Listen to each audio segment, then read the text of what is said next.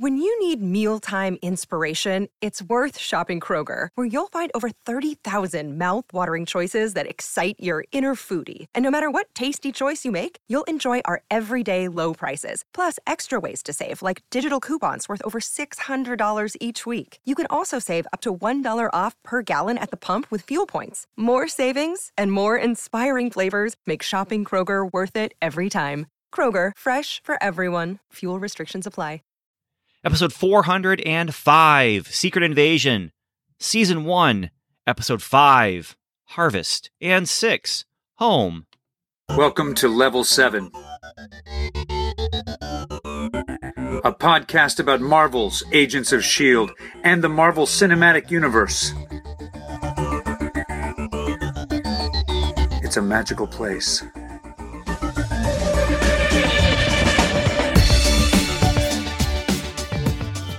Hello and welcome back to another episode of Welcome to Level 7. I'm Ben Avery, and as you just heard Clark Gregg say, this is a podcast about Marvel's Agents of S.H.I.E.L.D. and the Marvel Cinematic Universe. Of course, lately it's been mostly just the Marvel Cinematic Universe, but for this episode we're talking about Secret Invasion, and for this episode we're talking about the finale, the season finale of Secret Invasion, and the stars have aligned for this extra special episode about an extra special finale, but not really. But it's extra special because I'm not just here alone. I'm here with Samantha. Hello. And Stuart. Hello, how are you? And Daniel. That's right, the man, the myth, the legend. Dandy Daniel Butcher. The four of us. I am so excited about this. Together again for the first time. Here we are, face to face. A couple of silver spoons. I thought you were going to go Muppet Movie. Right? I really did. I didn't think you were going to go Silver Spoons. I mean, I thought you were going to go Muppet Movie. What can I say? I'm old Yeah, school. but the Muppet Movie is old school. Together again. So, Together again. Daniel has joined us. This is the first MCU proper episode for a long time that he's been able to join us for. And how appropriate that he joins us for this episode. It's fantastic. Yes. It is. This is awesome. I've been looking forward to this train wreck of an episode for weeks now, since the first time I heard Stuart's excitement about Secret Invasion. On this episode is fantastic. Yes, it is. Yeah. I look forward, Stuart, to hearing all about how your expectations, which you knew were going to grow, how they all paid off for you. That sure is a thing. Yeah. This is going to be So you know awesome. how a roller coaster works? No. A roller coaster works with inertia, and it pulls you up slowly, and then it drops you, and there is just that joyful delight as it drops you for the first time. But after that first drop, none of the other drops, unless there's another effort given to the roller coaster to pull you up again, none of the drops that follow that first drop are ever going to be as exciting as that first drop. And eventually, you're just going to roll in and slow to a stop.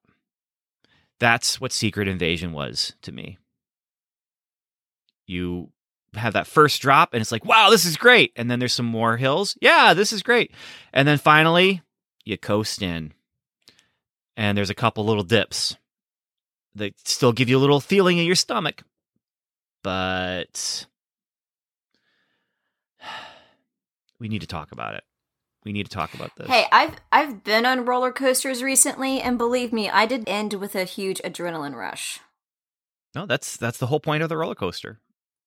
I mean, they do have to slow down so you can get off. Yeah, but it's just my blood is still pumping the adrenaline as I'm slowing down and getting off, and sometimes even feeling a little dizzy. Let me say it this way: I am not excited to get off this roller coaster and get right back on. That is something I have done in the past. Yeah. I'm just like, I got it. Okay, we're done with that. So how many of you have watched these two episodes twice? I'm watching it a second time now. Yeah, but that doesn't count when you're recording about it, watching it quietly in the background. I only watched them once. I mean, and I had to work hard to watch the last one. So episode 5. Come on, people, do your homework seriously. Daniel, we've been doing the reading for a long time, okay? Where are your 5 pages of notes? Where are your 5 pages They're of right notes? here in my hand. Jeez. My 5 pages of I notes usually that I have took. them, Professor Butcher, but I just don't have them today. I'm sorry. Just embarrassing. You know what's embarrassing? I'll tell you what's embarrassing. Episode 6 of Secret Invasion. That's embarrassing. Yeah. You can't talk about 6 till you talk about it. We can't. So If you want to. here's the problem with this episode, with having all 4 of us on. I have a feeling that there's nobody that's going to be like super defending what's going on here. And that's just unfortunate. That's actually part of the problem, is that they didn't create something worth defending. In fact, what they created for me is something that I can see the remnants of like a really strong, taut thriller. Yep. But instead, we got this. Which doesn't know what it is. Doesn't want to be anything particular. Is just like, I'm a thing. You're going to watch me because, yeah. And that's highly disappointing, because how long have they had to work on this? And I would think that Sam, can I call you Sam, Mr. Jackson, would have had a lot of influence, because again, it's not like he's gotten to be a feature star as Fury for the entire run of something. And is this something that even he, at the end of the day, is in love with? There's no purple lightsaber for him here. Well, and I've heard people say earlier in the series, it feels like he's just going through the motions. It feels like he's not. And I never felt that until these 2 episodes. Well, and again, this is me backing off, and I don't want to make this episode super, super long, but is it me, or is there moments, even when we look at like production and script, where it's like, to save money, we stuck him in generic beat-down place, junkyard, train yard, and had him walk for a while and not really being Samuel L. Jackson, because we needed to get a scene in that was kind of within our budget, and so the script had to kind of lead to that. So see, those scenes felt where exciting. Sam Jackson is being Nick Fury, and one might even say Shaft. I enjoyed those scenes because I enjoy seeing Sam Jackson walk like he's Shaft, and Nick Fury and all that. But like, I had no connective tissue. I would have been fine if they had a whole series of Sam Jackson being Shaft. But they didn't. It's like there's 2 different stories. No, they had a whole series of Fury holding off on actually revealing what's going on behind his head. Holding off. And this is episode 6 stuff, so maybe I should stay away from. Although, some of it was in episode 5, I think. Yeah, the episode 5 part where he's talking about how the blip affected him, right? And so he briefly mentions it, and you kind of get an idea of what they were trying to present. But he's standing there, and it's the whole thing. It's the whole trope of, okay, this is your solo show, and so why aren't we bringing in Iron Man? Well, he's dead, so that won't work. But why aren't we bringing in your friends? And he says that we can't depend on superheroes to come swooping in. None of them have lived my life. None of them can defend the world the way I can. And then he talks about the only power I have is between my 2 ears. It was put there by my single mother and by a woman I don't deserve. And then he says, if that ain't enough, I don't know what hope we have. If that ain't enough, maybe I am just dust. And I wish they would have spent time on that. I wish they would have spent time exploring that. And instead, it's like they said, well, we did spend time exploring that by having him not talk about it, by having him put it off until this point. It felt, first of all, his whole explanation about not letting them swoop in. First of all, these are people mostly who live on Earth and who call Earth their home and who would gladly step up to help. And then he says the only power he has, if that's not enough. Well, no, it's not enough. Because what happens in episode 6? We'll talk about it, but he goes against this completely. What does he do in episode 6? He says, I can't bring in the superheroes, so instead I'm going to give ultimate power to a supervillain and ultimate power to create my own superhero and hope that that's enough that she can win the battle. And we'll get there, but there's so many times where they flip-flop and they're like, we have to explain this, but we still have to do this other thing that goes against the explanation, and it feels untrue. But Ben, superheroes are the most unobservant individuals in the universe. They don't pay attention. Giant guy comes out of the ocean. How many superheroes show up for that? I mean, some of them can move really fast. 0. Maybe, but we have a pending nuclear war between the United States and Russia. How many superheroes are taking concern? None. I mean, none of them are watching CNN. We're getting into my fix, None of them though. know what's going on. We're getting into my fix, which is how to fix this whole issue, or many issues for this, and that is to shorten the time frame of the actual events and shorten the time length of this series. Maybe do 3 episodes, maybe do a 2.5-hour movie. But if they shorten the time frame, then you don't have the heroes they don't have time to react, and they don't have time to get communication out to the heroes. He had all the time in the world to contact some of these super powerful friends, and instead of giving the ultimate power to the villain who wants to destroy all life on Earth, they could have brought in heroes who could defeat him at the power level where he was right then. And you could still brought Gaia into it because she matched up with that power. So you have Gaia versus Gravik, plus bring in Spider-Man, plus bring in Falcon, plus bring in Winter Soldier. These are not Captain Marvels that you're bringing in to completely, overwhelm with power. No, we'll just make our own Captain Exactly. And it's But this is a comic book superhero issue. This happens all the time. How many times have you read a comic book and there's a major, like the world's going to end event and it's one superhero versus one bad guy, but it should be all over the news. Everything's going to die and none of the other superheroes show up. This is comics. Don't have him say, I'm not going to use superheroes if he's just going to create his own superhero. That's his plan, is to create a superhero. The end of this thing should have been we're getting into the end, but here's my fix. Take out all the Super Skrull stuff.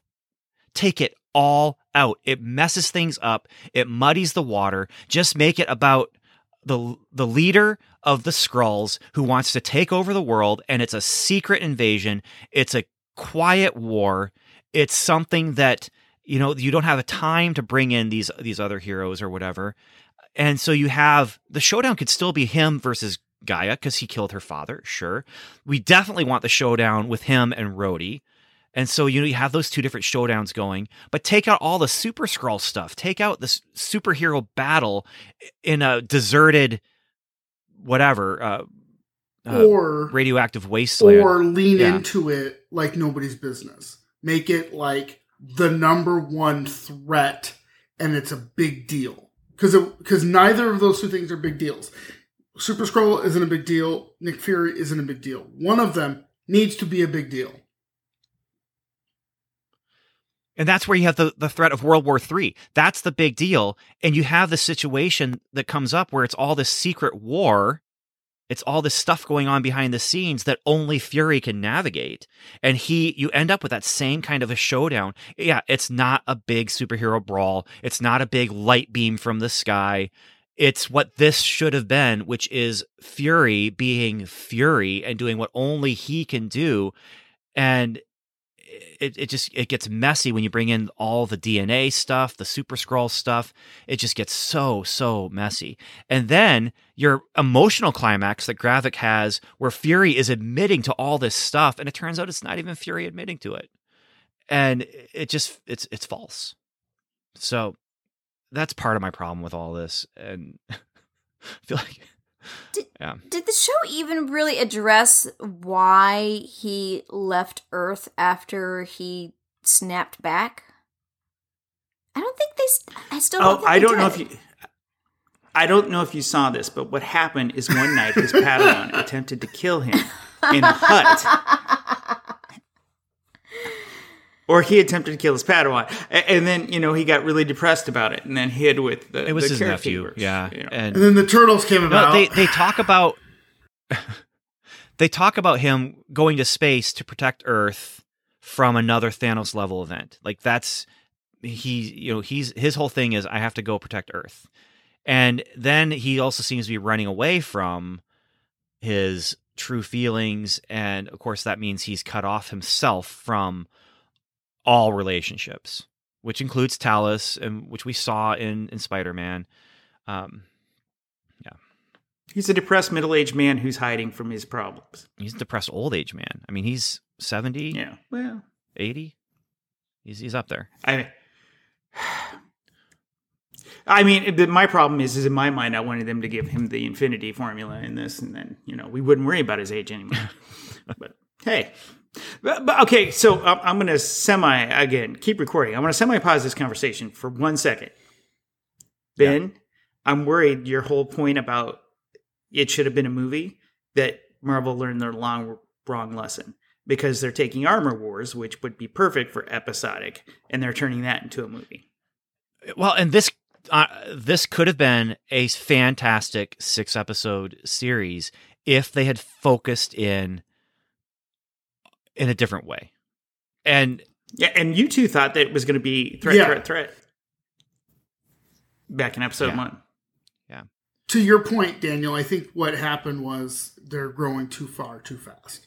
And just like, the dwarves in the Mines of Moria, they don't know what they have. And then now that they are having to reconfigure all of their money, their debt money, they're like, well, what can we do? We can make Armor Wars a movie instead of this a movie. Okay, so part 2 of this semi-pause. Can someone who's an adult, because it seems that we're very, very off track, just summarize these 2 episodes so we don't have to worry about it anymore? Yeah. Okay, Ben, so go. Yeah. here's what happens. Gravik is a bad guy.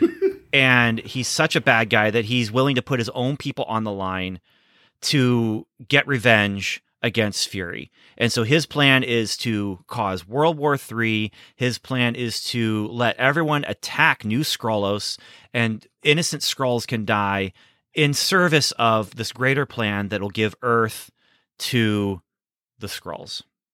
So as he's going along, and as he is ranting and raving and monologuing, he's also killing his own people. He's hurting his own people. They actually have an assassination attempt against him, which is one of those roller coaster bumps I was talking about.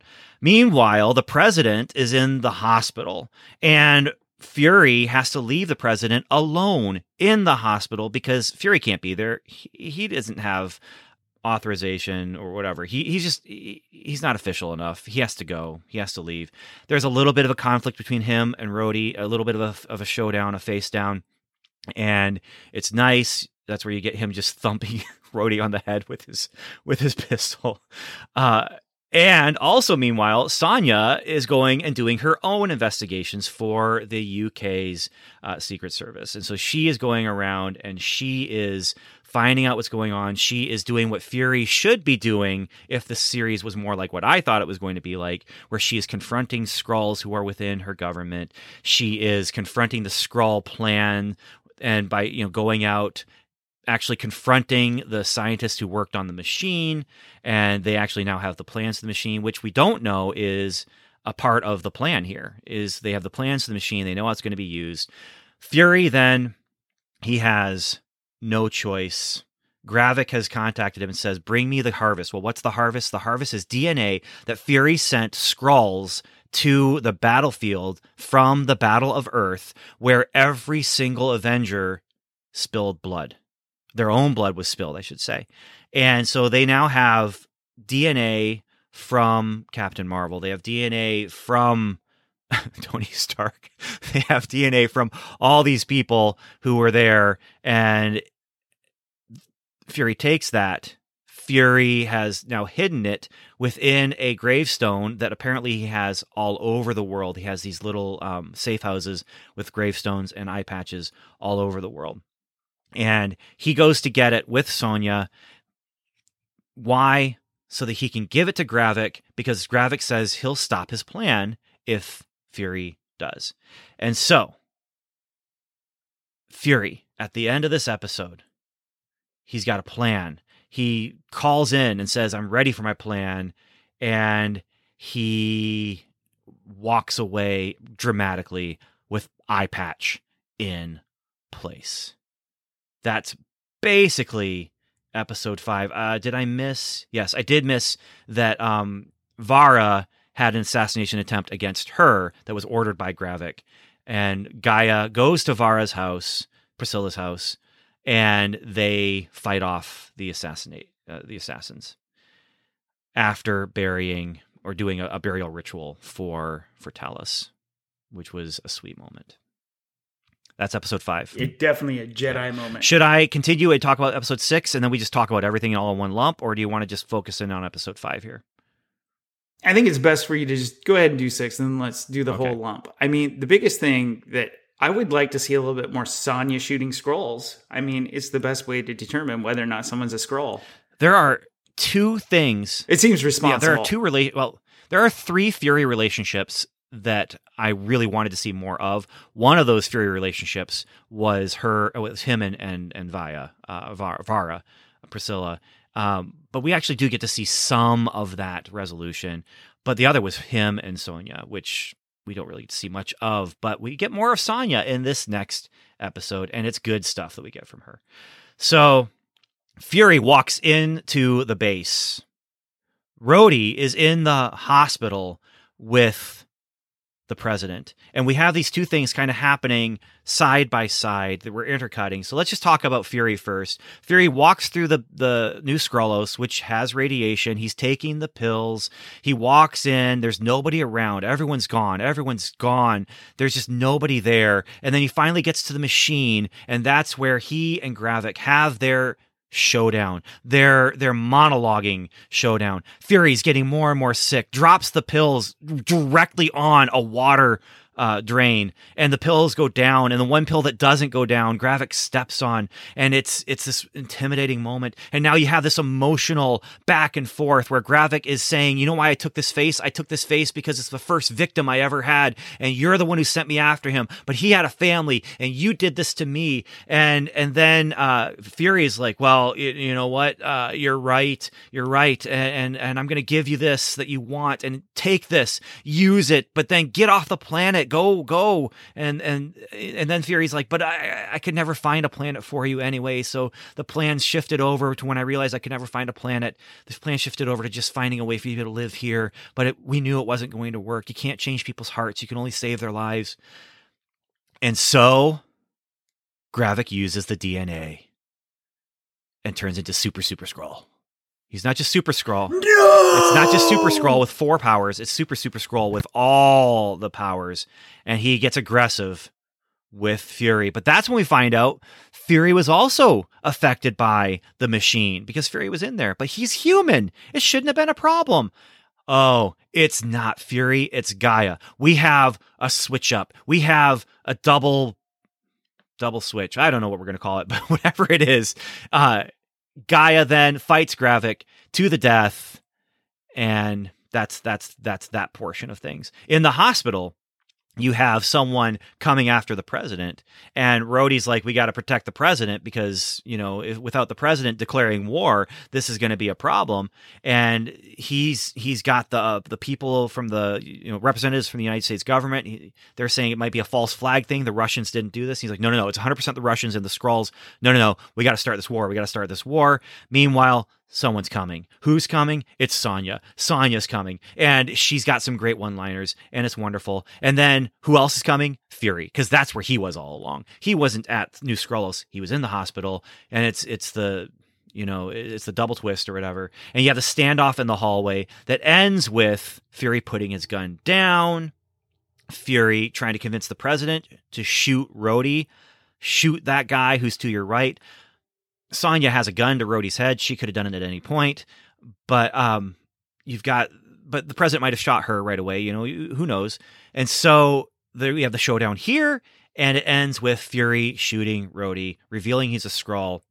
And then we have the the finale of the series. You have the finale where the president still makes a speech, calls Skrulls the enemy. We have this aftermath where you have a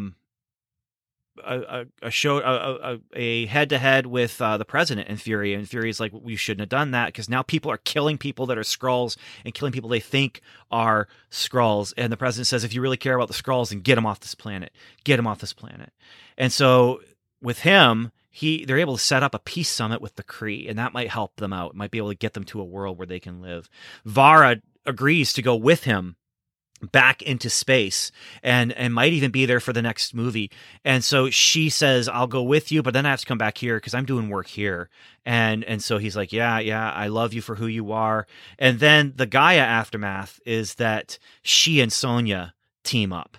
And Sonya says, we're not going to repeat the mistakes of Talos and Fury. We're not going to let love and friendship get in the way of what is really just going to be a good bargain. You need help, and I want to work with you. I need you. Let's do this together. And so the series ends. And that's our series. And then, Stuart, I think it's a great time for you to tell us how much you love this all. Mr. Butcher, we did not invite you back onto the show to be rude. No, I'm kidding. This... Actually, we kind of did. I mean, that's the funny part. No, okay. So what I missed from this was who's like what's important in this story, and I guess maybe they didn't understand or they didn't have an idea, or I wasn't in the writer's room to tell them what was important to me. I don't know, but I wish there would have been something telling us what happened after Fury came back from the blip. We've seen this before. Yes. We've seen this in Yelena in Hawkeye. We saw it in a couple of other situations.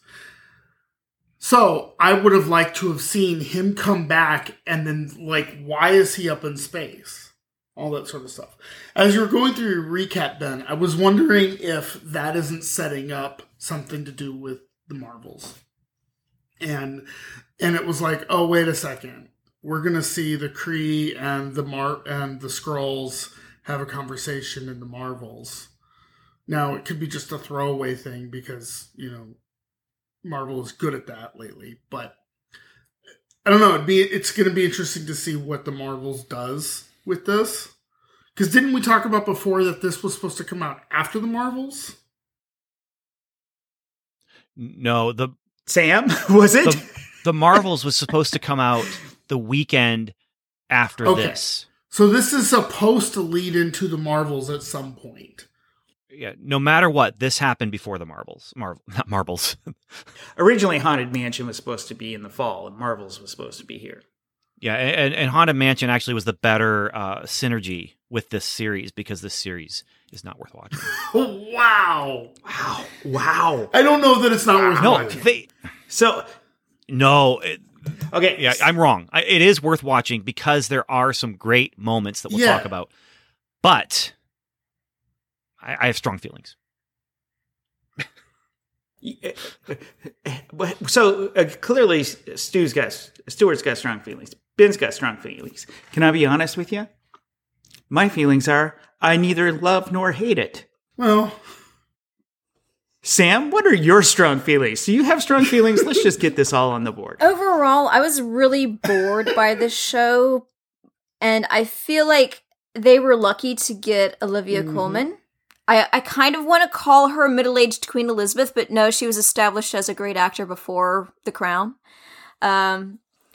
I only knew her from her comedy, and so I didn't see any of her dramatic stuff ever. And so I went from seeing her just do funny to this, and it's like, wow, I want to see her do dramatic now. As this lawful chaotic character? Oh, she is fantastic as that lawful chaotic character. That's an exact great phrase to use.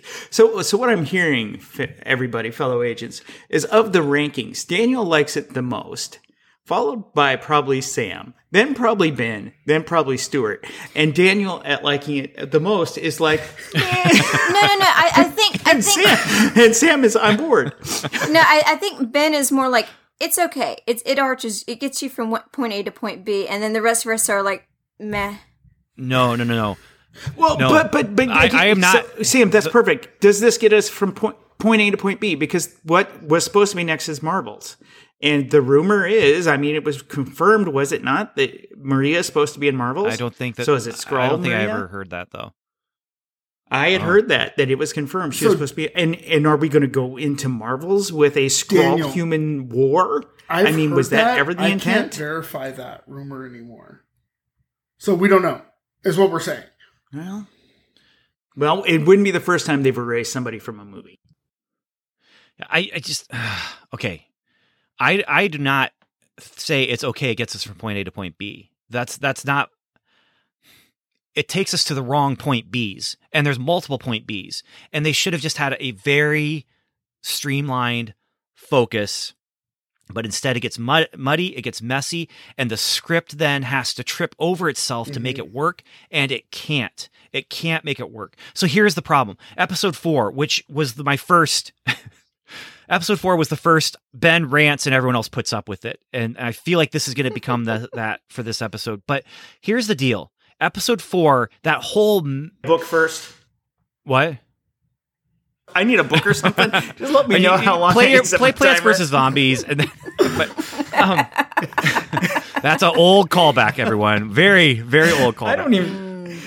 No, but here's the thing. It makes no sense. You have the battle scene that I thought was already messy because you have these people who have motivations that aren't acting on them and should have been in that battle scene. Then you have the scene where Talos is dead, and that's not enough. You know, it's never enough. Never.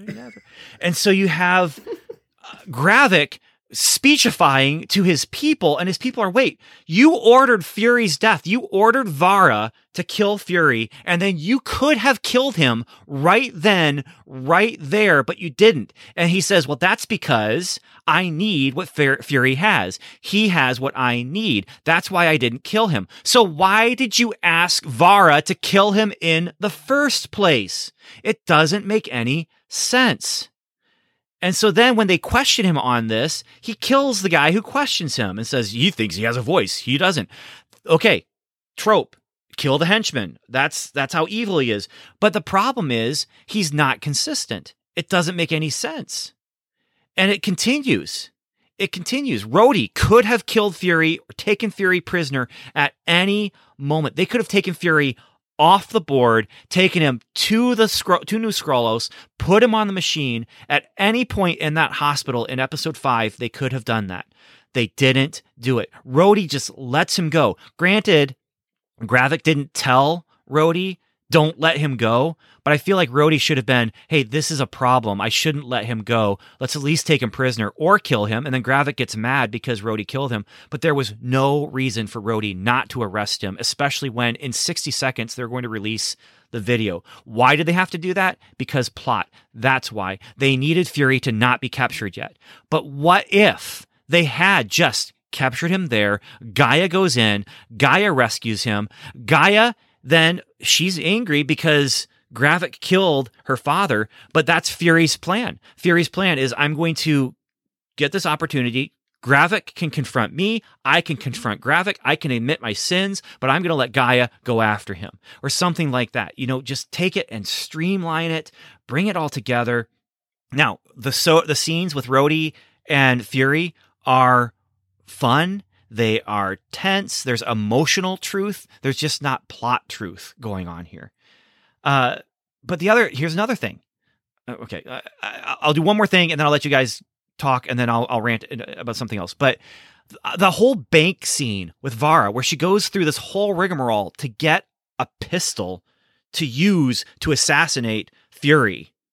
And it turns out the entire house is just stocked with weapons and bombs and guns. I forgot all about the bank Why scene. didn't she? Oh, man. I just forgot about these that are too. little things where it's like, okay, it's a great moment. The bank scene is a great moment, but you got to choose one or the other. choose which great moment you want. Ben. Ken wanted to make sure she used his gun on Fury. You know, Kens are very, very, selfish sometimes. I don't know about Kens. I just know about Vons. Gravik was in the Barbie movie. Gravik was a Ken in the Barbie movie. If you've seen the Barbie movie, you understand that. I haven't seen it, and we'll talk about what I haven't seen in our post-credit. Okay, I'm going to back off a little bit because I've got more. And I think I can sum up your more. For me, there's a lot of great moments, but zero connective tissue. Zero reason why we're here. Bingo. There's a lot of cool things. Maria Hill getting shot. I mean, that's an emotional... It's not cool. I think they did it wrong, but it didn't mean anything.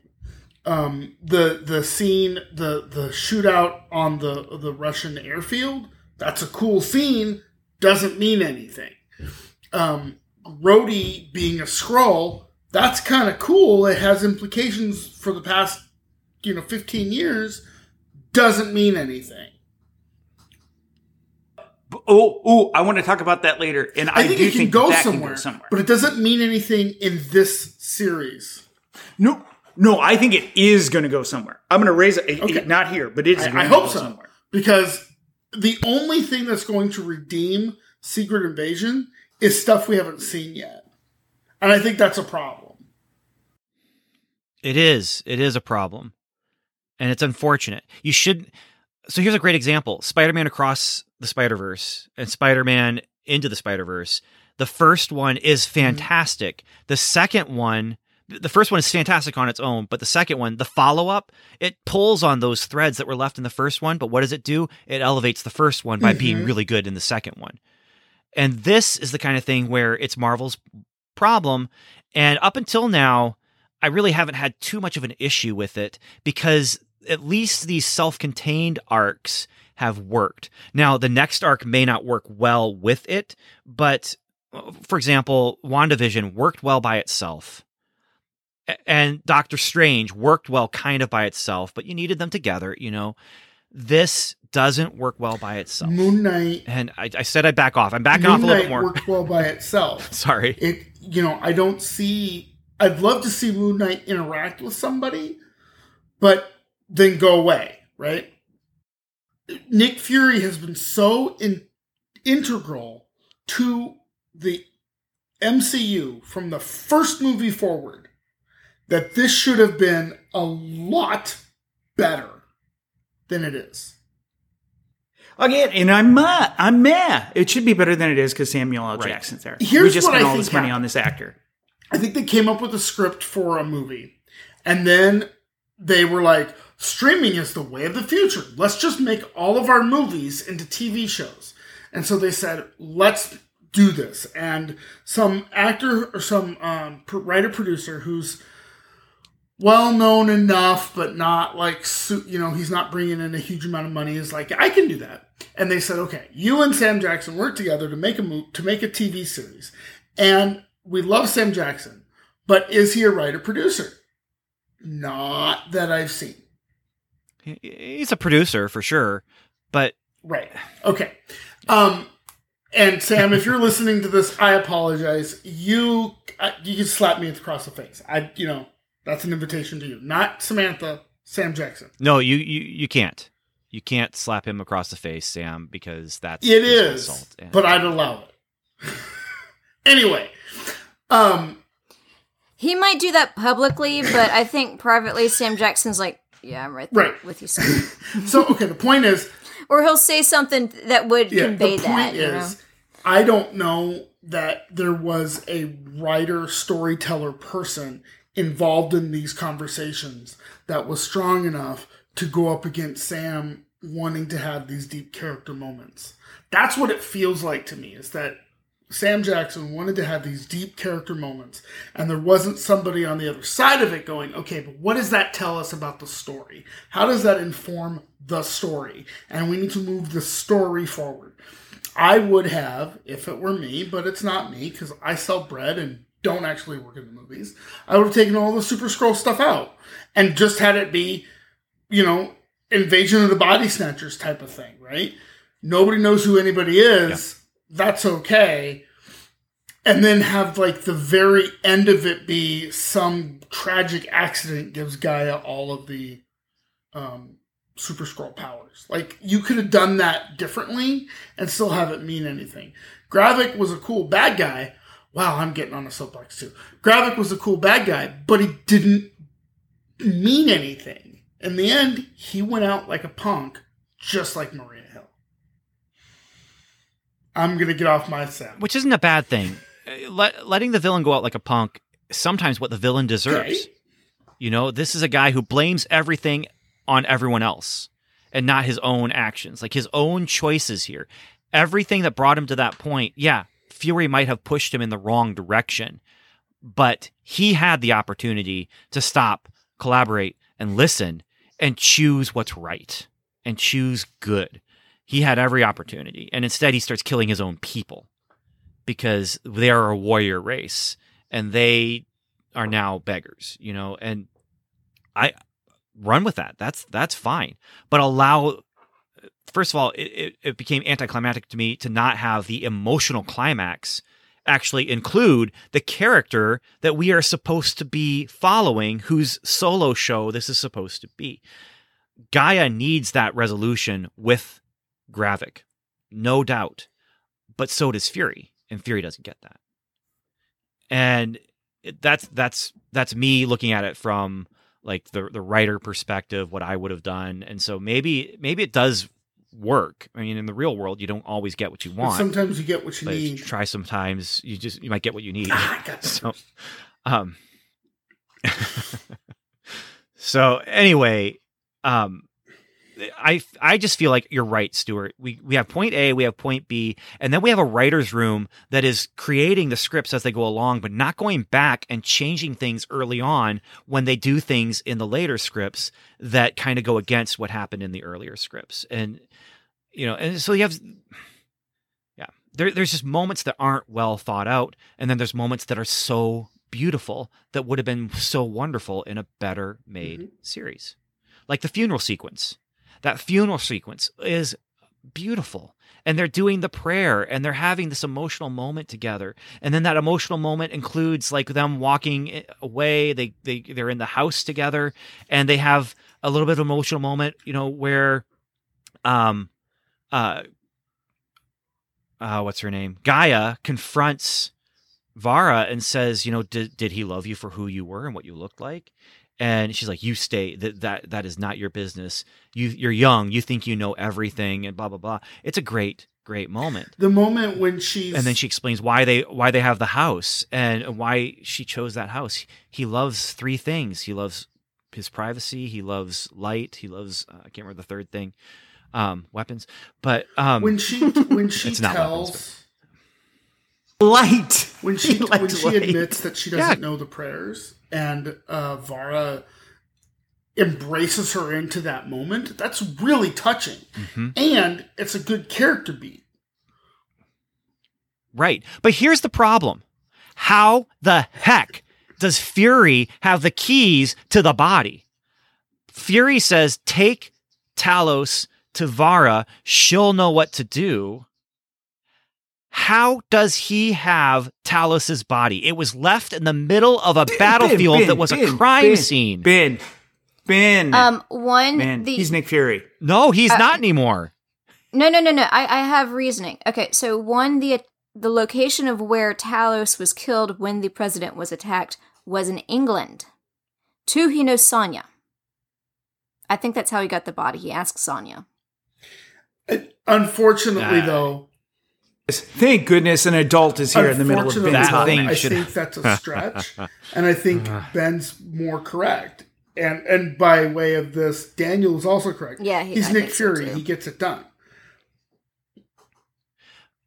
Yeah, but both of those are definitely solutions they could use, but they never address it. And it's just this weird moment to me where, like, how that body was left on the field, that is something that his body should be being studied right now, or it's criminal evidence, frankly. Like this whole battle scene is a crime seen an assassination attempt on a foreign dignitary, a foreign politician, and it's messy. Now, it gets us from one point. We need the point where Talos dies. We need the resolution with Gaia where she buries her father and says, the last thing I said to him was, you were weak, or I can't remember, you never win, or whatever it might be. And what kind of daughter says that? You need those two beats. They are great, but you need to change your battle scene so that it makes sense to be able to go from point A to point B. And I just feel like the showrunners needed to showrun with a little bit more of an editing hand than they did. Yep. Yeah. I also missed not seeing Nick Fury as a spy. You know, the greatest Marvel Cinematic movie is Winter Soldier. And part of the reason it is Winter Soldier is because Nick Fury is spying it up all over the place. But let's look at what this could have been, Stuart, and why they didn't do it. This was easier. I won't say it's lazier, but it's definitely easier. They could have given us a movie, or not a movie. They could have given us a series where he is on the run from the get-go because of Maria Hill's murder. It was revealed to the world early on that he did this. He's on the run. Why can't he call in his friends? 2 reasons. One is they don't trust him because they saw him kill Maria Hill. And so either it's not him, and he's a Skrull, and they don't trust him, or he did kill her. So one way or another, they can't trust him when he calls on them. The other is he can't trust them because they might be a body snatcher. And so he has to do this alone with only the people he can trust. Who can he trust? Talos. Who can he trust? Gaia. Who can he trust? Sonya. And they don't have to be the A level. You don't need Chris Evans to come in. You could have Falcon. You could have Anthony Mackie be there and be like, and Nick Fury calls Anthony Mackie and he's like, "What are you talking about?" He was doing Twisted Metal. He didn't have time for this, but that's my point. You didn't even need him on the screen, though. That's the thing. You don't need Paul Rudd on the screen to have a phone call where you only hear one side. And imagine Fury trying to convince Ant-Man and realizing Ant-Man's such an idiot, I can't convince him, but he is a voice with that would community. Have been hilarious. And you get the sense that it's like the last call he's going to make. He's like, if I can't convince this guy, it's never going to happen. He calls it up, and Scott, it just goes to voicemail. No, Luis answers. Luis should answer, and then that's we're already making the story better.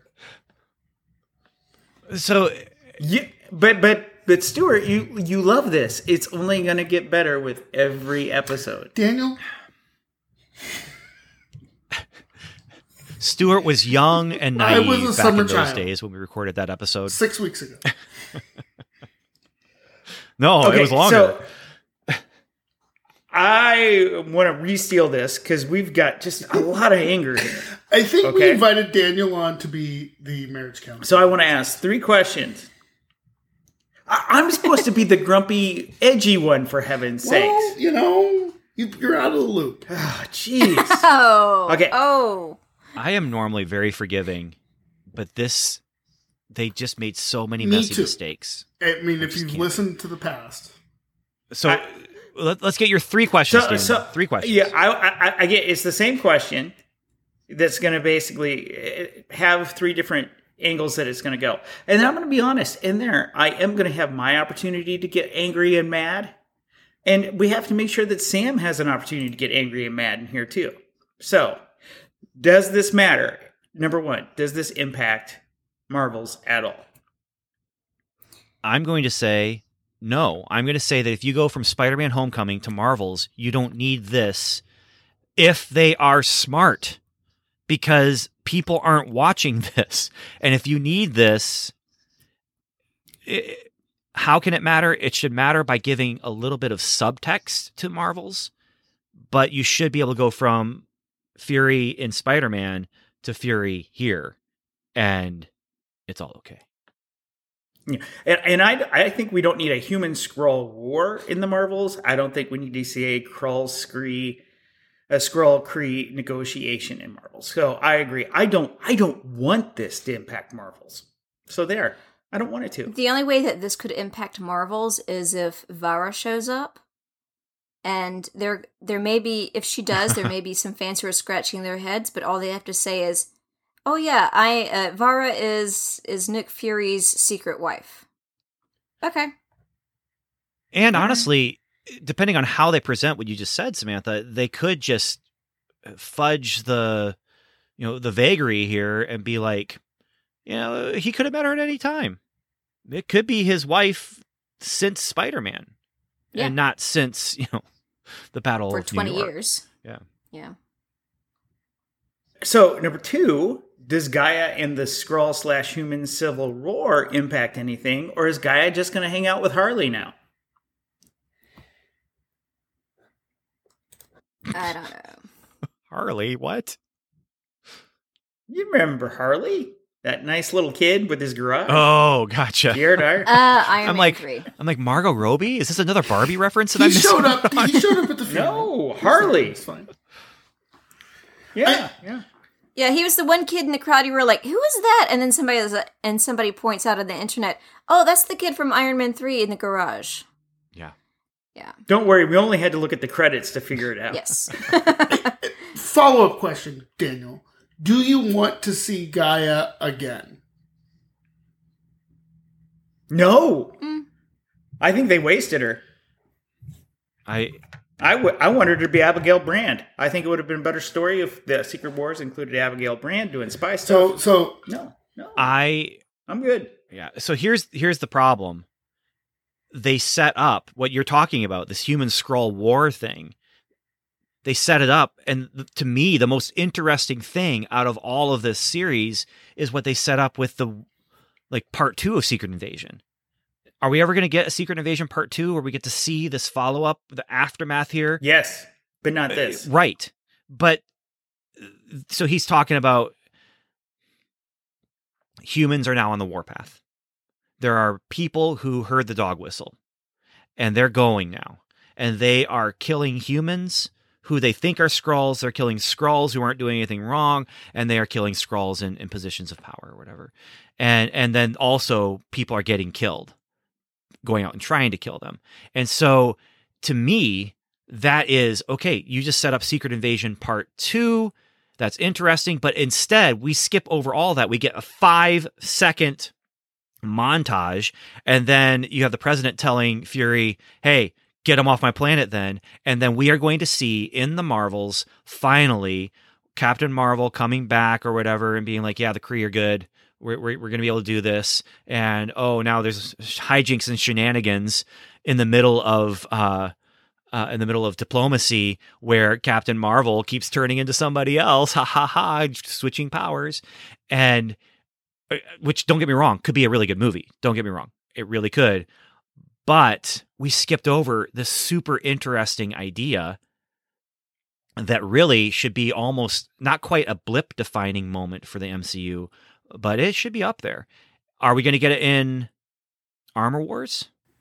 Maybe. So maybe the idea that anybody could be a Skrull is interesting, and it could change the way we look at the past, 30 odd movies or whatever it is. I don't think they set that up here. Except for Rhodey.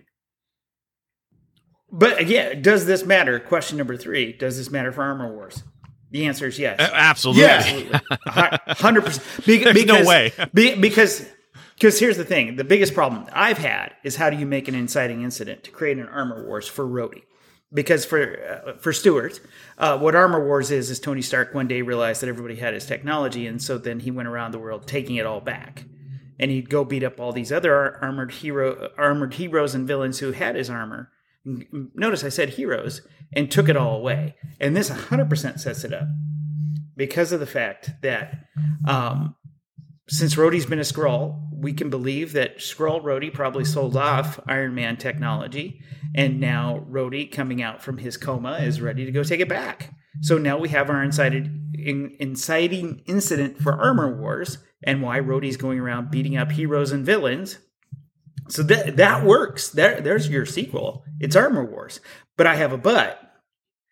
I do not care what Ali Salim is saying about how long Rhodey has been a Skrull. I do not believe.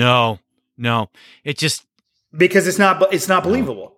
From what we've seen on the screen, it is 100% not believable that he has been a Skrull since the end of Civil War. 100% not. Because of because of the character's behavior.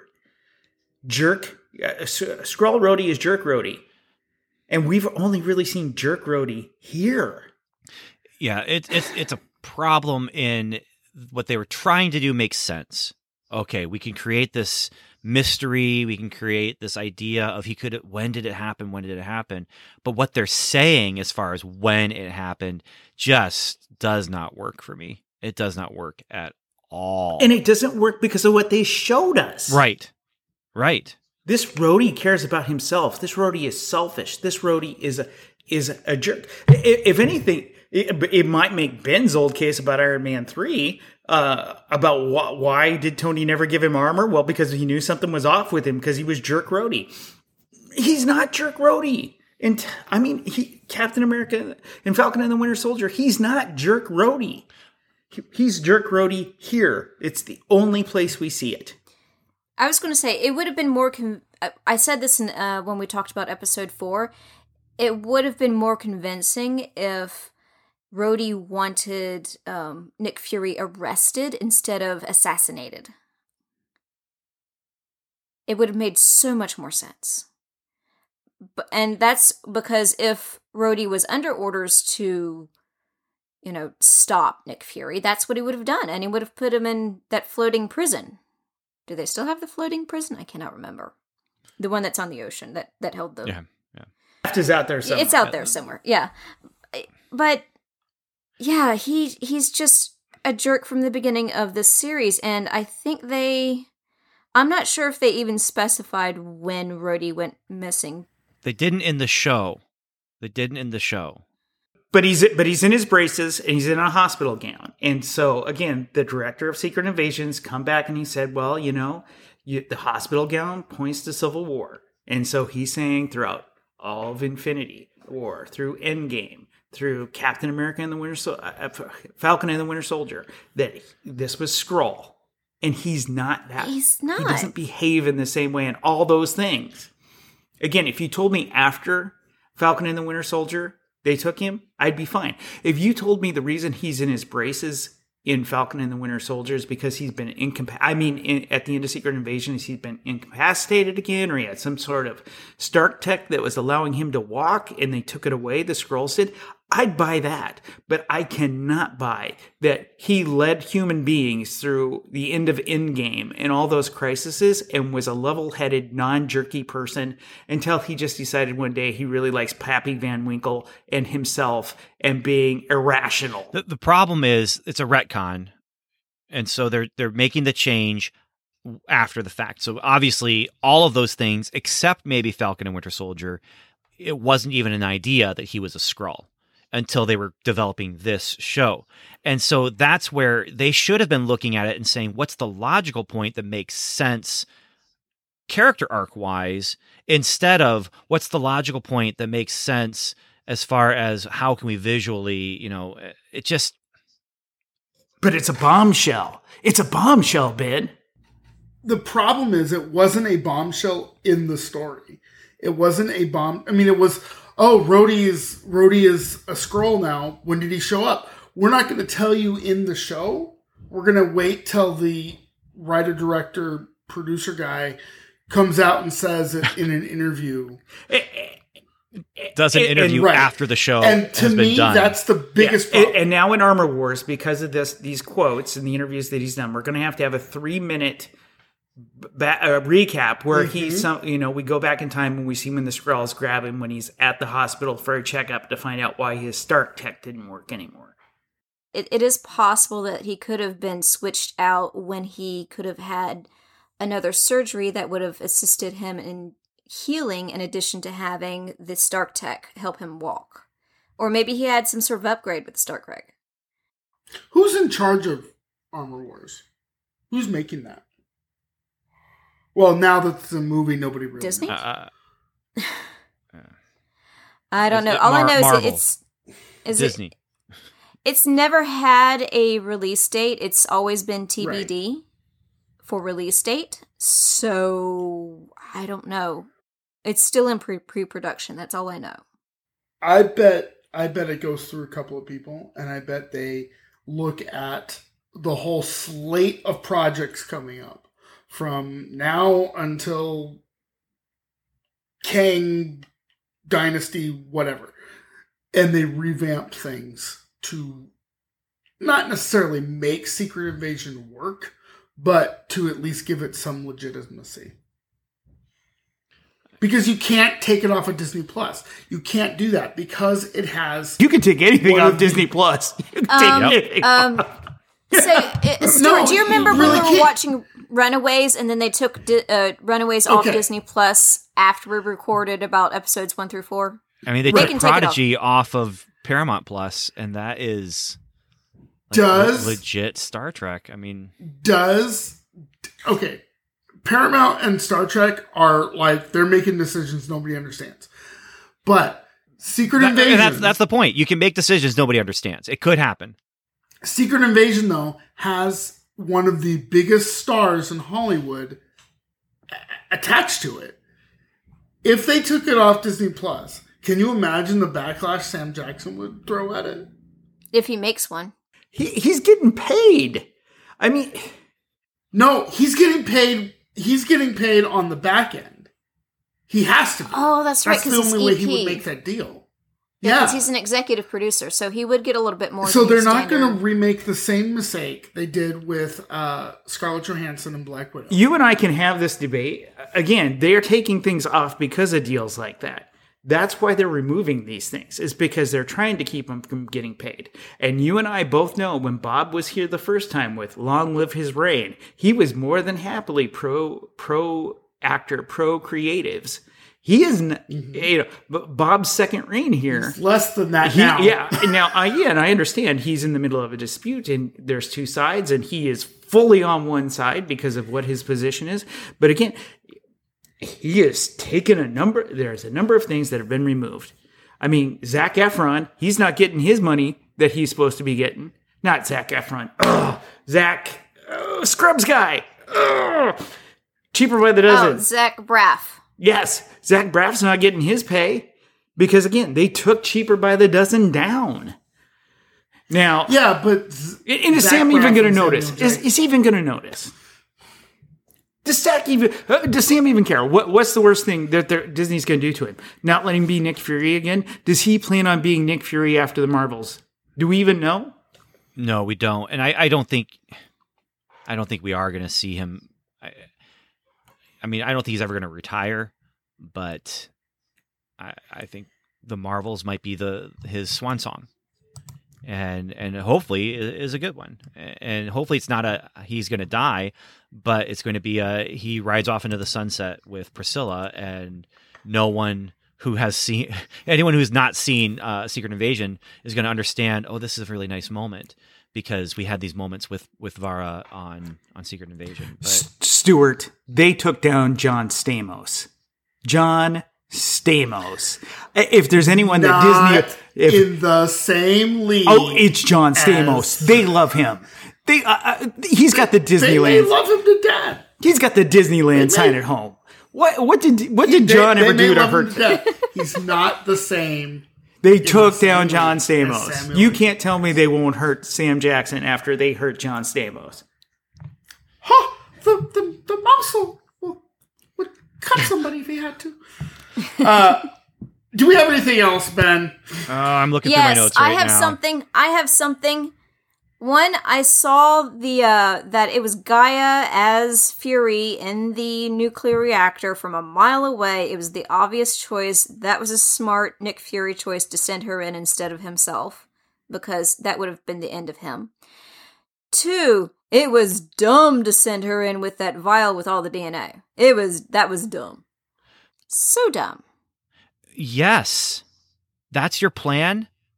That's your plan. To give him ultimate what he power wants. to the villain, and then hope that getting ultimate power herself is going to be enough that she can. What if she didn't win the battle? I don't know, because they were equally powered after that machine changed their DNA. They were on equal standing. It could have been one or the other. It was a coin flip at that point. Exactly. But Kin's had Super Scroll powers longer. He's had versions of it. He's learned how to use it a little bit. Wouldn't have that DNA also mixed in with hers, and hers mixed in with him, so they both had the same power set. They both had the same power set. He just had experience and practice. And along with that, she knew how to. This was another problem with the script for me. They knew how to use these powers immediately.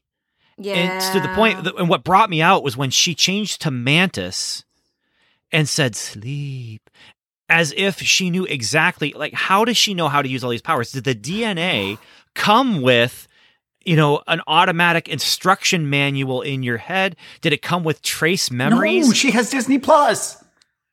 Yes, she has Disney Plus. And Ben, she has faith. Faith of the heart. Yeah. Yeah. No, I just that bugged me, because they were able. There should have been trial. There should have been error. There should have been, like, instead of just a moment of it was Neo. I know kung fu. It was just all automatic, and she was I turned my arm into an ice blade. That's cool, and now I know exactly how to use everything in my body. And okay, speaking of the ice blade, where did that come from? Who is that? Which Avenger? Not an Avenger. I think it's from Asgard. I was going to say, did that come from the ice box that was from the Frost Giants in the first Thor movie? It must have. And does that mean that the icebox had DNA? Its own DNA? Look, everything has DNA. What you're when you're doing TV science. Oh, you know what? In your or DNA? Was it Frost Giant DNA? Or was it Frost Giant DNA? I think Frost Giant. Okay, that would make sense, but it's just I may be wrong. It seems like it just kind of is a power that came out. It's Iceman. Yeah. See, that's what I thought. Because isn't one of the Fantastic Four ice? No. Oh, he's an X-Man. No. Yeah. He's an X-Man. He hung out with Spider-Man, and Spider-Man and his amazing friends. Come on, dude. There you go. The plotting of this story left a lot to be desired. And I'm talking about all 6 episodes. Less like, tell me something I don't know, and more like, let's actually tell me something I don't know. Sorry. Here's something I want to know. I just looked up the actress who plays Vara, and I am currently looking up Emilia Clarke. Neither of them are showing up in the Marvels. I guarantee you, we're never going to see... I wouldn't be shocked if we never see either of those characters again, and if so, I feel like this entire series was just completely wasted.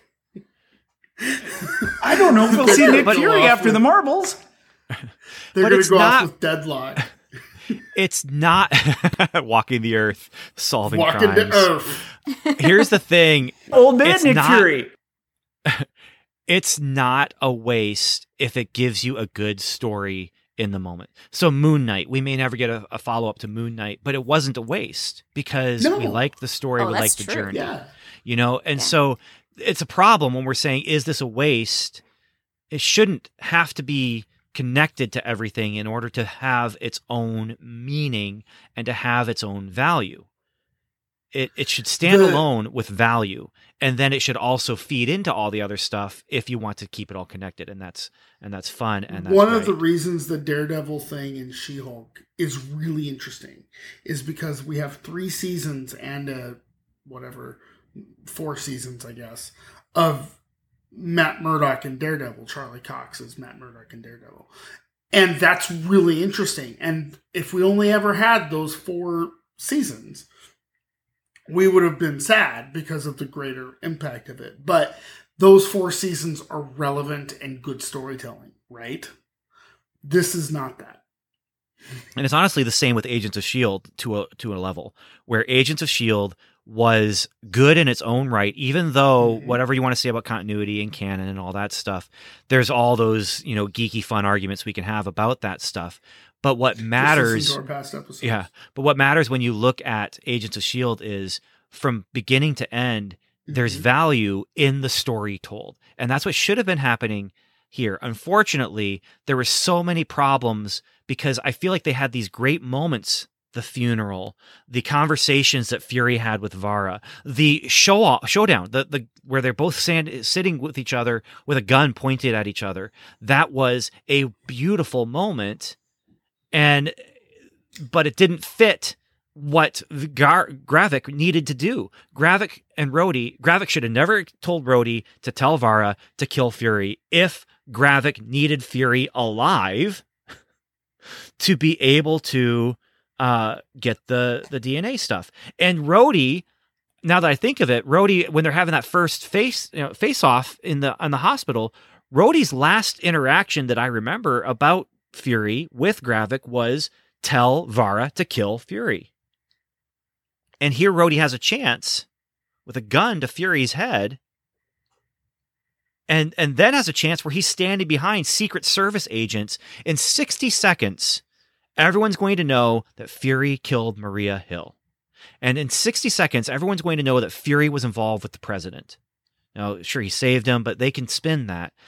In 60 seconds, those Secret Service guys could have killed Fury, and no one would have batted an eye that this murdering murderer who murders was just murdered by a Skrull that they don't know is a Skrull. They think he is a legitimate representative of the U.S. government giving orders to legitimate representatives of the Secret Service or UK people, whoever they are, the SSI or whatever it is.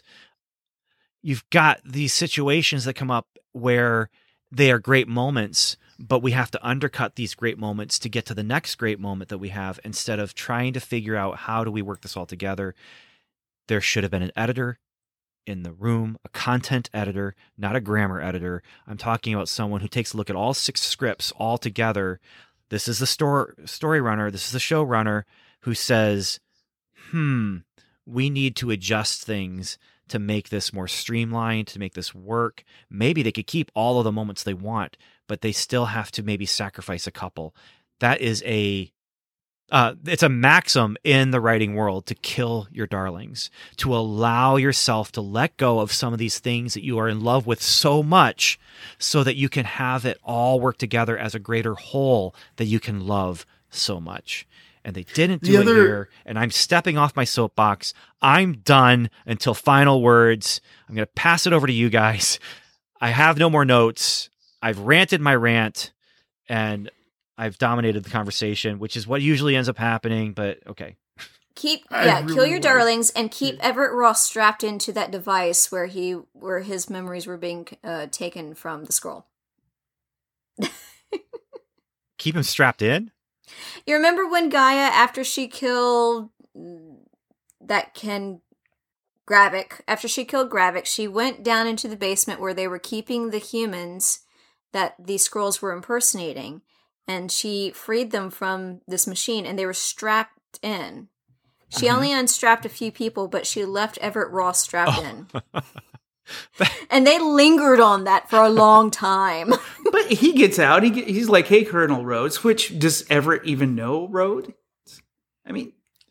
Yeah, I maybe professionally. It was interesting, the conversation there, because he asked the question that we're all asking, and it didn't make sense for him to ask it that way. How long have you been here? Like, But by the way, if you told me that he in Black Panther 2 was a Skrull, that one I'd believe. Huh. Yeah. Yep. Yeah. But he wasn't. We don't know. We'll never know. Yeah. I don't know. Yeah. Are we good? Did we get some stuff out? Do we have a good cleanse? I'm still mad. Yeah. Okay. We need to move on. You know what I'm You know what I'm thinking, Ben? What? It's time. Let's finish this. Yes. Okay. So final words, everyone. I would like to thank Dave, Julie, Blessed Cheesemaker, Jeffrey, and Andrew, our Patreon patrons. Thank you all so very much for supporting our podcast. Stuart. Thank you, everybody, for listening, and I hope you really enjoyed this episode of us. Ultimately, we like the MCU, guys. Don't think we don't. Daniel, final words. It's fine. It's nothing outstanding. It's a television program that you can find on Disney Plus. That's where I'm at. And I'm really, really excited that every episode, it just got better and better for Stuart per episode 1 of Welcome to Level 7's coverage. Yes, that's And I will say, I did enjoy parts of the series. I'm not sad that I watched it. I don't feel like it was a waste of time completely. I wish that I hadn't watched it twice, these last 2 episodes, because the first time I watched episode 5, I was like, wow, there's a lot of promise coming. There's still the thing with Garrett Gravik, but there's promise. Sam Jackson walking out of the tomb at the end of that episode. Okay, we're going to take us to the finale. And then episode 6 was just... I feel like the series itself, if it was talking back to us, would just brag about how versatile the series was in some ways. I feel like this is what the series would say to me. This is what the series would say to me if it was talking to me about who or what it was. The series would say, I'm staggeringly versatile. To give you a couple examples, I'm very good at being your bestie. I'm also devilishly good at being not your bestie. It's really just a matter of taste. Cake or death.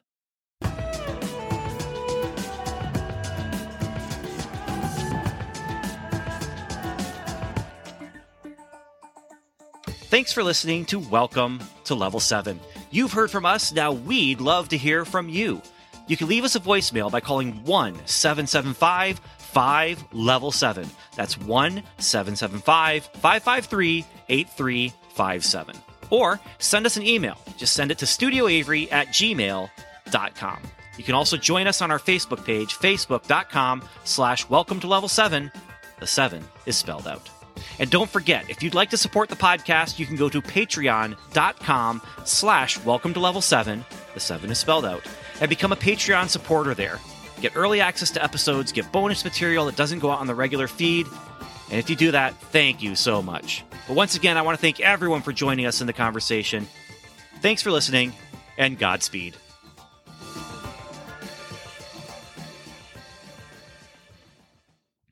Okay, let's talk about what hopefully is going to be a little more positive. Movies that you guys have seen that I haven't.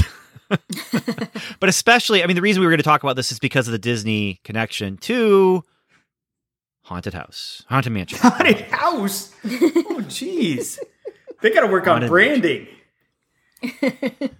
Yikes.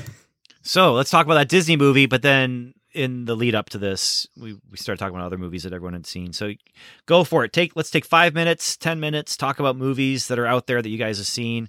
I haven't seen very many movies since Spider-Man, Flash. I haven't been in the theater. If it makes you feel better, we've been busy at different times this summer, so I still haven't seen The Flash. And I'm not going to watch The Flash, so it's fine. Yeah, just wait. I think the movie, The Flash itself, is worth watching. You have to kind of like set aside the real world issues, but it's a pretty good. I'm not anti sci-fi movie. Seeing The Flash. I want to see The Flash. I understand all those other issues. I think that those other issues may have ruined even a not great Harry Potter franchise to begin with, in the sense of Fantastic Beasts had its own problems. I think the last movie, because of real life problems, is a mess. Mm-hmm. It's a mess. But again, I'm not against The Flash. I want to see The Flash. I just haven't had time. Yeah. So okay. It'll be on Max to see Haunted Mansion, though, right? Yeah, I got to see Haunted House. So what did you think, Daniel? So I don't like scary things. I think I've said that before. Mm-hmm. I know that the debate the last few years is Eddie Murphy wasn't good enough. He was too funny. It wasn't scary enough, which I think there's a lot in that movie that's scary, maybe even scarier than in this 2023 movie. I thought it was an enjoyable movie. I think it was fun. It had a few jump scares. I know we had friends who have kids that are in the 10 to 12 age, and we said, if they can handle jump scares, they can handle this movie. It's not that scary. I think it's got great homages to the Haunted Mansion, which is a fantastic franchise. I enjoyed it. I thought Danny DeVito was great. Yeah, I mean, I liked it. But knowing Ben, would I say to Ben, you got to go see the Haunted Mansion in theaters? I probably would tell him he could wait a few months and see it on Disney+. It probably could. I liked there's a lot of, if you've been on the Haunted Mansion ride more than once, there's a lot of things in there you'll be like, oh, that's fun. Oh, yeah, okay, that's cool. If you're going into it without that sort of knowledge, I think that there's some things that are going to go over your head and you'll be like, oh, okay. That's interesting. Now, to be fair, I also went into it wearing a baseball jersey that was customized to be a Haunted Mansion baseball jersey while wearing a Haunted Mansion hat. Right. So, I feel like there's a very targeted audience, and I don't know how widespread appeal it is. But being said, they released it in the wrong time of the year. Yes. Yeah. My daughter asked me about that, and I said, I think it's so that it can be on streaming before Halloween. Yep. That's exactly what it is. But because, and I wonder if the other part of it, I wonder if Marvel special effects weren't ready. Well, that too, but I mean, to be fair, it was the Marvel's original slot. Go to McDonald's, go get your Happy Meals, kids. I know Stuart is. Yeah, I know Stuart's already gotten some. Yeah. I just showed them. It was fun. I think it's actually a good thing that the Marvels was moved to November, because if they had released the Marvels a week after Barbenheimer, or whatever it's called, I don't know if it would have made as much movie, because people had just spent their movie money on, the previous weekend on 2 big blockbusters. Have you seen? But Haunted Mansion's supposed to be a big blockbuster. I don't think it made such an impact, because I saw Barbie the weekend that Haunted Mansion was released, and I didn't really see many ads for it. Look, nobody expected Barbieheimer to be what it was. Like Barbie, I think they expected to make lots of money. I think they expected to be a success. I don't think they expected to be a raging success. And the same with Oppenheimer. I think Oppenheimer was like, well, it's Christopher Nolan. We got to do it in theaters because because he only makes IMAX movies. Yeah. Right. But I don't think anyone expected that to be what it ended up being. And this summer is shaped up to be a crazy big summer between Spider-Man and Barbie and Oppenheimer. Now, you throw Flash in there, there's money there, not as much money as they're expecting, but Barbie being the huge explosive success that it was, and Oppenheimer being about a huge explosion that nobody expected people to be interested in a biopic. But I'm still, as somebody who's read a lot about Oppenheimer and has a history degree, I'm still fascinated with the fact that all of a sudden y'all want to talk about Oppenheimer. I mean, for heaven's sakes. But again, as Nolan has said, he could be the most important man in history. So, but then you're like, there's money here, there's money here. There's not a ton of money in movies right at the moment. I mean, there's Barbie and there's Oppenheimer and there's Spider-Man. But if you're the Haunted Mansion, if you are Elemental in the United States, there's so many movies now where our movie buying habit is, oh, I can wait for it to be on streaming. That's the thing. But yeah. Haunted Mansion coming out when it did was actually not a bad bet, because they would have expected 3 weeks after Barbie is going to have run its course. Oppenheimer would have run its course after 3 weeks. It was not. It was the next weekend. Yeah. Haunted Mansion was the next weekend? The next weekend. It's 7 days. Yeah. After Barbie? Yes, no way. It debuted in third because, again, Oppenheimer and Barbie were still 1 and 2. I thought there was more time in between there. No. Nope. For it to... Nope. Oh, wow. Ben, you're confused because they did all the premieres and the promotions before the actors' strike, which was about a week and a half. I'm still seeing commercials for... I'm confused because I'm seeing commercials for Haunted Mansion as if it came out last weekend. I think what they're trying to do is it did come out last people. Weekend. Yeah. It came out a week from today. I'm also confused because I have no sense of time right now. Yeah, it came out a week from today.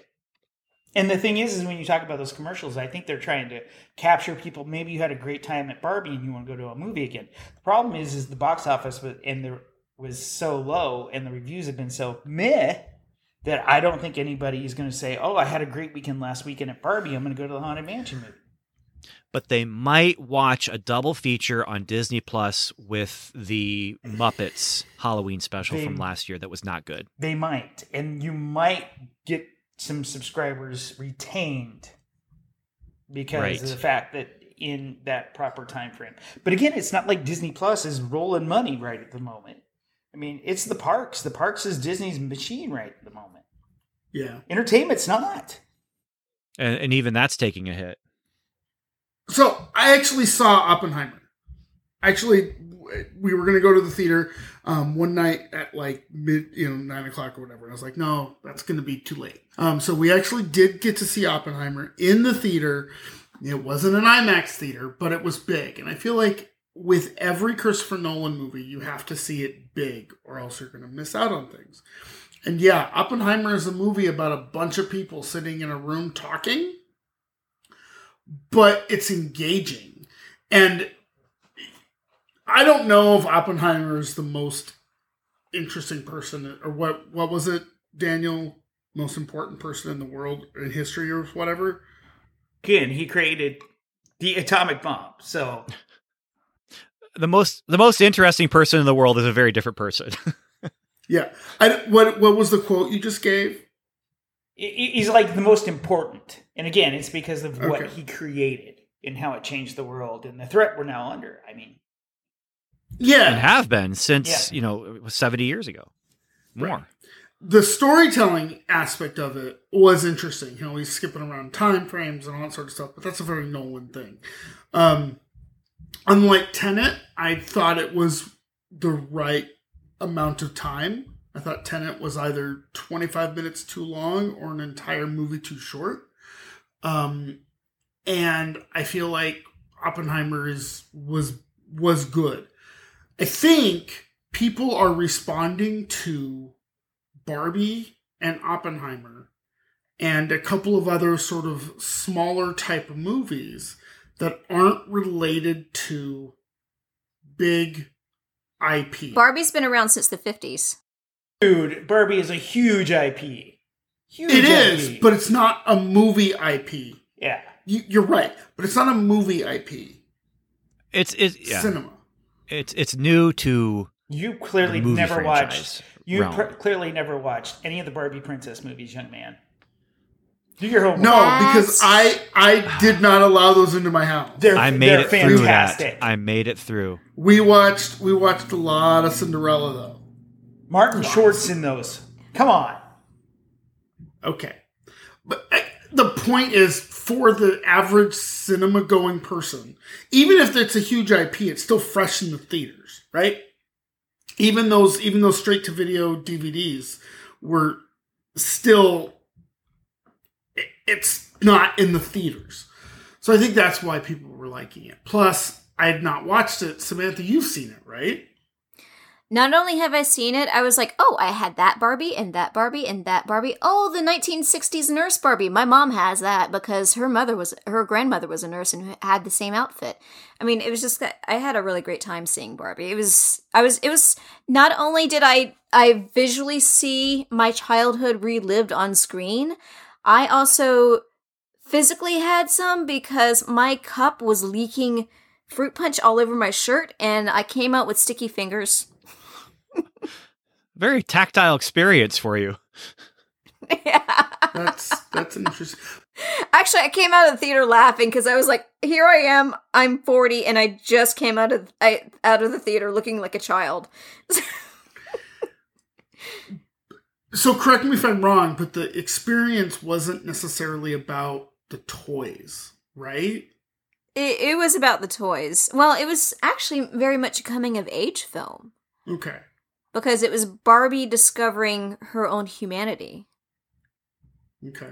And tell me if I'm wrong, Sam, because with me, I only used full-size G.I. Joes to hang out with Barbie when I was a kid. So I saw no G.I. Joe in this movie. I only saw Ken's. I'm shocked they didn't have any G.I. Joes. I really am. Well, thank goodness I'm not the only one who thought he should be there. Again, the toys are there. I think, and tell me if I'm wrong, Sam, I feel like part of the issue, part of the message with the toy is what the toy is supposed to mean as a message is also kind of being picked up there.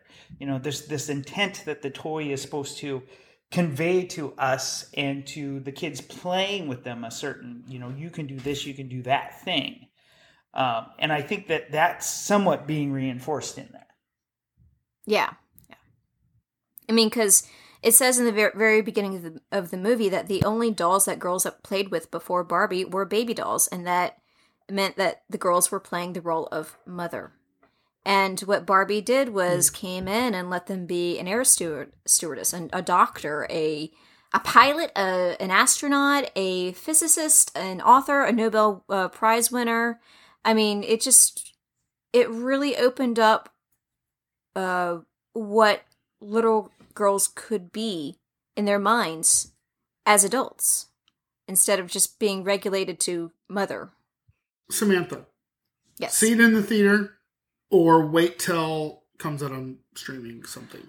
I think I would say either is good. Oppenheimer, I have heard that you definitely need to see it in the theater. I mean, the bigger the better, right? Yeah. I think Daniel is, I don't want to put words in your mouth, Mr. Butcher, but we can see Haunted Mansion when it comes out on streaming. Yeah. Yeah. I think I unless you're like me and you're showing up in a Hitchhiking Ghost baseball jersey. I mean, I did not show up in a Hitchhiking Ghost baseball jersey, but I did drive down to Green Bay to actually see it in a theater with another podcast. I'm gonna disagree with Sam a smidge on Barbie. I do think maybe seeing it in the theater is a good idea, especially if you're someone like me who doesn't have a huge emotional connection to the toy. Because I saw it in a sold-out movie theater, and there was just a lot of crowd-shared emotional dynamic in it. Yes. Because again, you were getting, you know, like Alan walks onto the screen, and I had no idea who Alan was, but there were people who had Alan dolls, and they were doing their chuckles. You know what I mean? And there was just a lot of the crowd that, again, when we see a really, really good Marvel movie, like when we saw the first Tom Holland Spider-Man movie, my crowd was into it. And if you can get a crowd that's going to help carry some of that emotion, I think it's a good thing. Where if I was just here at home, we wouldn't have gotten that. That's true, yeah, because there is a shared experience, especially with comedies, there is a shared experience that is best experienced in the theater. Ben, what did you see? Nothing. None of this. I have not been in a theater since The Flash when people were throwing popcorn at me. So, okay. Oh, no, that's not true. I saw Indiana Jones. Indiana Jones, The Dial of Destiny. Have you guys seen that? Yes. No. Yeah. I'm going to watch it in streaming. No, I'm going to stream it. With Oppenheimer. Have you seen Hamilton yet, Ben? No. And on that note, I think that's where we end this episode. So, exactly what we should. Daniel, Samantha, Stuart, thank you so much for joining me. Everyone else who is out there, thank you for joining us. And until next time, Godspeed.